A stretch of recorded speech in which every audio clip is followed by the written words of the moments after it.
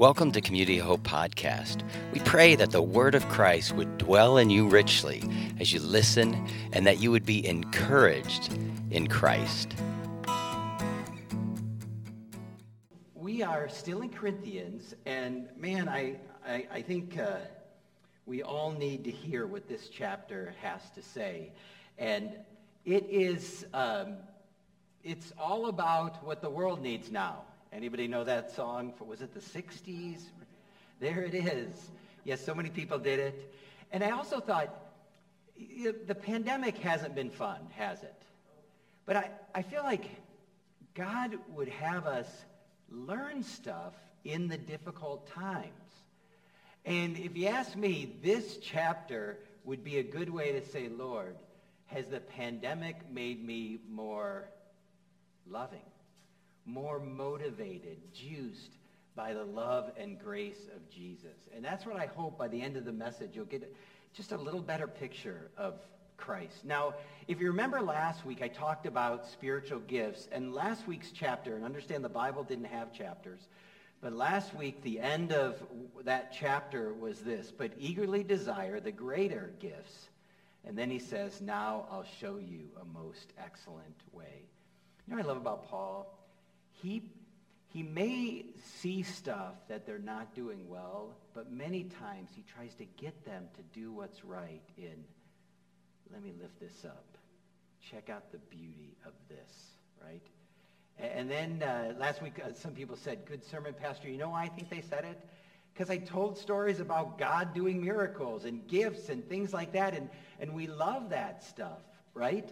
And yet, I think the excellent way has a position for gifts, but has something even better. Check this out.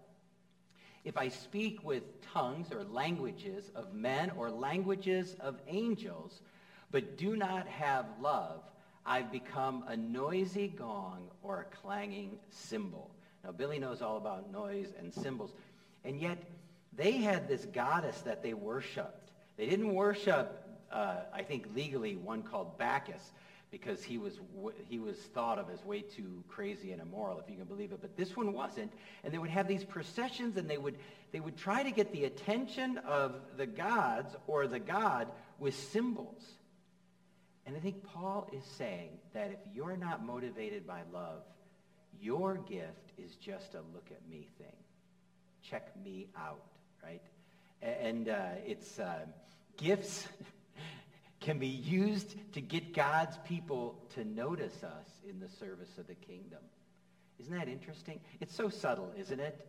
It is so subtle. And don't even think just of spiritual gifts. You know, whatever gifts you were born with, you may employ them for your own glory. What if you were born a beautiful person or a smart person, somebody who can learn languages, right? It's so easy to whatever gifts God has given us, we somehow own them, right? And in one chance, yeah, that's good to own them. And the other chance, when we own them for our glory, it just messes us up, doesn't it? You know, speaking of tongues, I remember when Gretchen and I were camp counselors. Gretchen, can you see yourself in that picture? You got your leg. I'm the guy with the cowboy hat, and Gretchen has her leg on me there with her head cocked. Must have been a funny dress-up day. And at camp, we were doing this Bible study or something, and somehow tongues came up, and somebody goes, I don't understand this. And one little young girl goes, like junior high, I speak in tongues. And they're like, really? Do it. And she just like rattles off in tongues. You know, when I think of that experience, it felt weird then. And even to think about it, it feels weird now, because was she really talking to Jesus and praying, or was she kind of showing off? It felt a lot like, look at me. And frankly, I could judge her more if I didn't see so much of that in myself too. You know, the look at me in my gifts. Well, the scripture goes on and says, if I have the gift of prophecy, that means he can speak for God. If he knows all mysteries, can like decipher the details of the Bible, all knowledge, right? If I have faith, special faith that can cast vision, that moves people, that even moves mountains, but have not love, I'm nothing. I'm nothing. I mean, this is powerful language. What is he really saying here? You know what he's saying? You can be in ministry and have a successful ministry. You might be doing miracles and mighty wonders, But at the end of it all, you may not have faith in your heart. Jesus knew this. He says, many, isn't this interesting? Many, not one, not two, many will say to me, Lord, Lord, did we not prophesy in your name, cast out demons in your name, work mighty miracles in your name? And then I will declare to them, I never knew you. Depart from me, you evildoer. I always think of our relationship with God a lot like marriage, isn't it? You know, I remember chasing Gretchen, bagging her, and putting her head up on the wall for everybody to look at. You know what I'm saying? Like, I think sometimes in our marriage relationship, it's like we get what we want, but we don't keep putting the effort in to nurture the relationship. And isn't this some of what the Lord's talking about here? This kind of knowing Jesus intimately, spending time with him. I mean, we tend, I think, to use God. Years ago, I was a young child, and I was on a boat on Long Island Sound. We were anchored by this little island. Our dads were there, a bunch of boys on this sailboat, spent out for a night or two or three. And this big storm comes up. And I remember praying, because the anchor is getting pulled on the bottom. We are getting closer to the rocks. The waves are coming over the boat. You know, we had this like blow-up dinghy thing, and it was flying like a kite. And I could see panic on the dads' faces. Water's coming in the boat. You know, it was a scary time. And I remember just praying, and I promised God everything.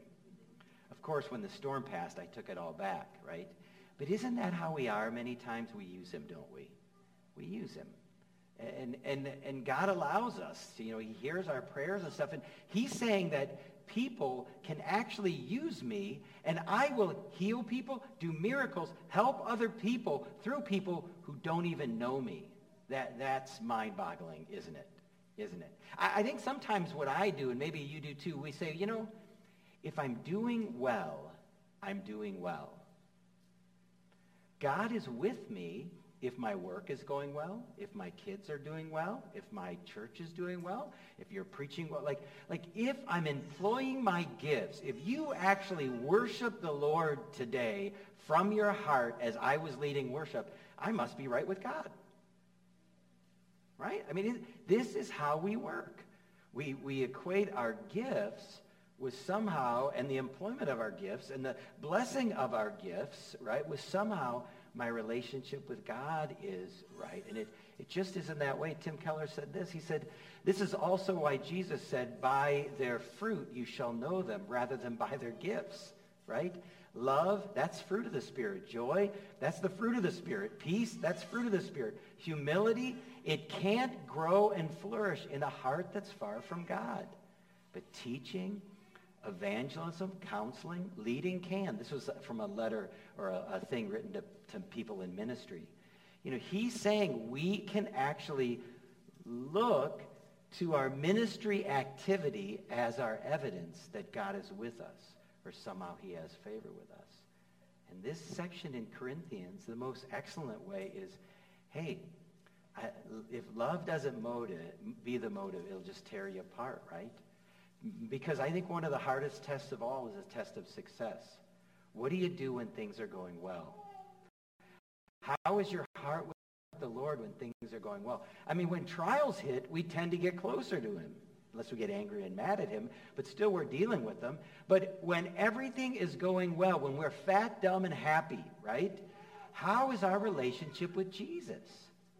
And I'm not going to list it, but time shows that it's successful ministry and successful in business, successful whatever it is, does not always equate to a wonderful, beautiful relationship with God. He says, when we identify our ministry, our career, and make it an extension of ourselves, I am my blank, we become many times driven and scared, or too timid and brash, right? And perhaps away from the public eye, we're engaging in secret sins. You know, it's like we got to blow up the man or woman who everybody sees, but the one who's home doesn't really know Jesus, doesn't really know him. And that's why I think it's so important to hear the words that Jesus spoke.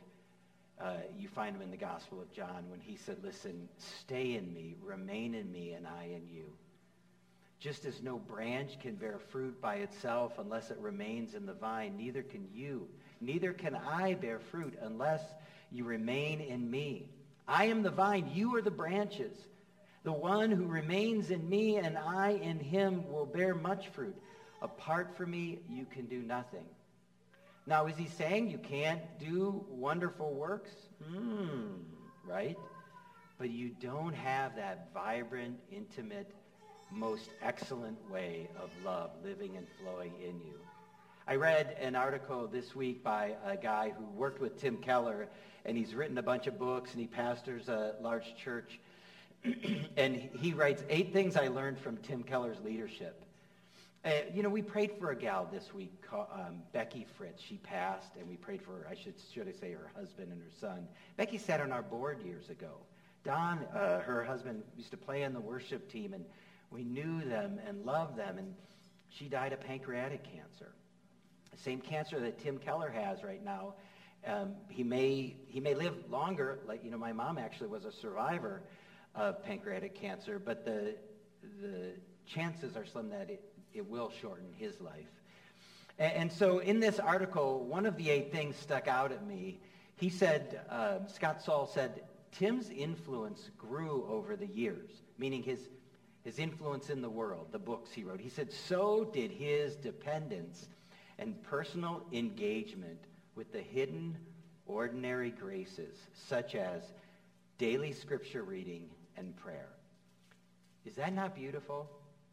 Could they say that about us as your career as you got more well-known, as you did this, moms, as you had more kids, like whatever it is, so did your dependence on your ordinary graces, daily scripture reading. And now his habits will put most of us to shame, mine included.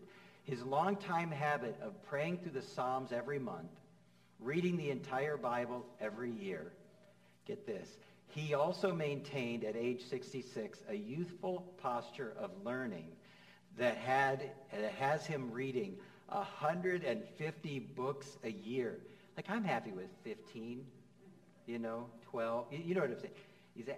But this bit is what stuck with me and why I stuck it in. He says, the prayer that I began praying for myself when I began writing books and serving as a pastor of Christ Presbyterian, Lord, give me character that is greater than my gifts and humility that is greater than my influence. Is that not beautiful? Lord, give me character that's greater than my gifts and humility that's greater than my influence. Was inspired chiefly by what I saw in Tim. The scripture goes on. He says, he goes from gifts to actually passion. He says, if I give all I possess to feed the poor. So you have whatever money, you choose a life of poverty. I mean, there's something beautiful about that. Or you die for the sake of the gospel. I surrender my body to be burned. But it profits me nothing if I have not love. I mean, is that powerful? He would say, if Mother Teresa, which I believe she was, wasn't motivated by love, she's got nothing, right? And that's like a powerful statement, isn't it? But I love her statement here. If you can't feed 100 people, feed one. Who's in your path? Right? Who's in your path? It's beautiful. And this is what Jesus said. It's the same kind of stuff. Paul is right in line with what Jesus taught. He said, take heed that you don't do your charitable acts before men to be seen by them. Otherwise, you have no reward from your fathers in heaven. It's so easy, again, not maybe our gifts, but even our whole lives. We're so hungry for an identity that is not found in Christ. But the most excellent way is to lose ourselves and find ourselves in the God who is love. When you and I become Christians, we don't just repent of the bad things we do. We repent of the good things we've done for the wrong motives. And to know Jesus is to look at your own life and go, Lord, here it is, and I see that I've done good things for the wrong motives and bad things for, of course, the wrong motives. Lord, have mercy on me. Have mercy on me. And he comes to us that way, doesn't he? He comes to us. So now we move into the wedding section of the passage. And I say that because Paul did not action for weddings, did he? This next section I have read, maybe you've heard it read at many, many weddings. He did not write it for weddings. Look what it says. Love is patient. Love is kind. It's not jealous. Love does not brag. It's not arrogant. It does not act unbecomingly. It does not seek its own. It's not provoked. It doesn't take into account wrong suffered. It does not rejoice in unrighteousness, but rejoices in the truth. Bears all things, believes all things, hopes all things, endures all things. Love never fails. You know, I grew up in the church, but then I became really stupid spiritually. And I wondered what love was. It was the 70s. It was the time of free love. It was the time of bell-bottoms and long hair and all other kinds of stuff. And I didn't know what love was. And somebody wrote me a letter and said, you asked what love was, here it is. They didn't put chapter and verse, but they put this section, and I read it, and something rang true in my heart. And I was like, this is love. I knew I didn't have it, but this is love. How many, when you read this, hear this? Hey, I want you to be patient. I want you to be kind. I want you not to be jealous or a braggart or arrogant or rude or selfish or easily provoked. I don't want you to keep record of wrongs. Do you read this way? When you read that love section, when you're honest with yourself, do you hear it like this? Does it just point at you and go, do you rejoice in unrighteousness? And are you happy when the truth is out? Do you bear all things, believe all things? Do you hope all? You know, I read it that way too, but guess what? Paul didn't write that, did he? Paul personifies love. He goes, love is a person. Do you see Jesus in that? Love is a person. Jesus is the one who is patient and kind and not jealous and doesn't brag. Like, he says, love is, not you do. Thank God it's not another 10 commandment list, is it? Does he want us to be loving? Of course he does.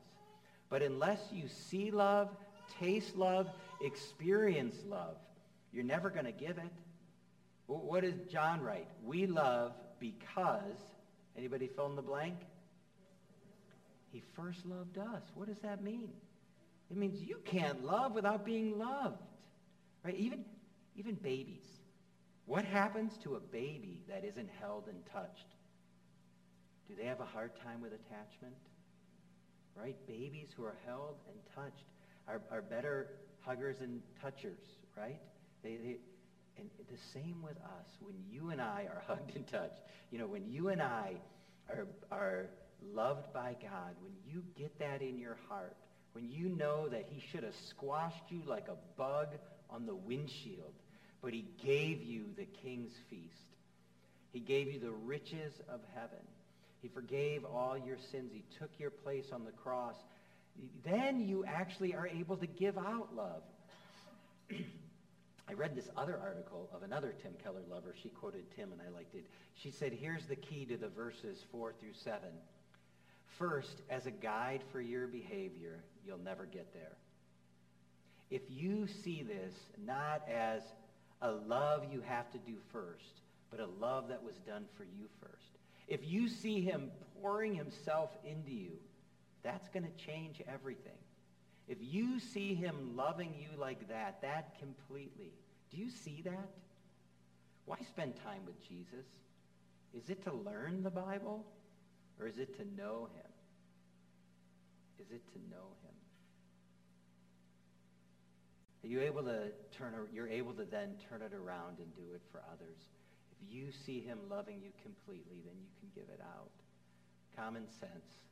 You could never produce this kind of love ever in a million years.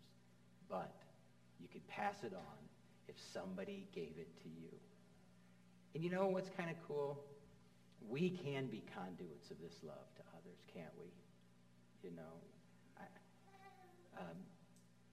my dad will hate me for this, but my dad is generous. When I was in high school, he bought a washer and dryer for some friends.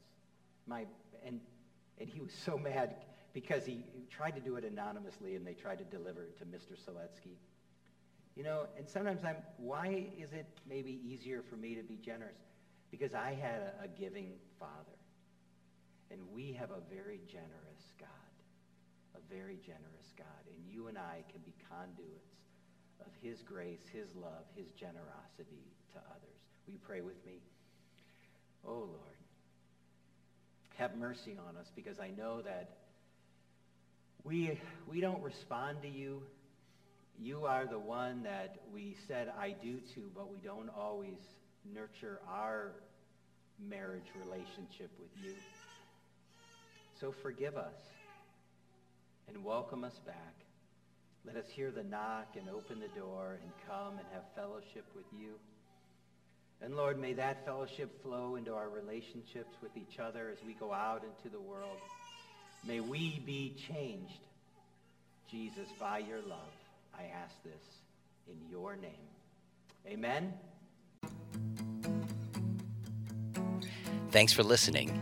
For more information about Community of Hope, go to www.cohchurch.com. God bless you today.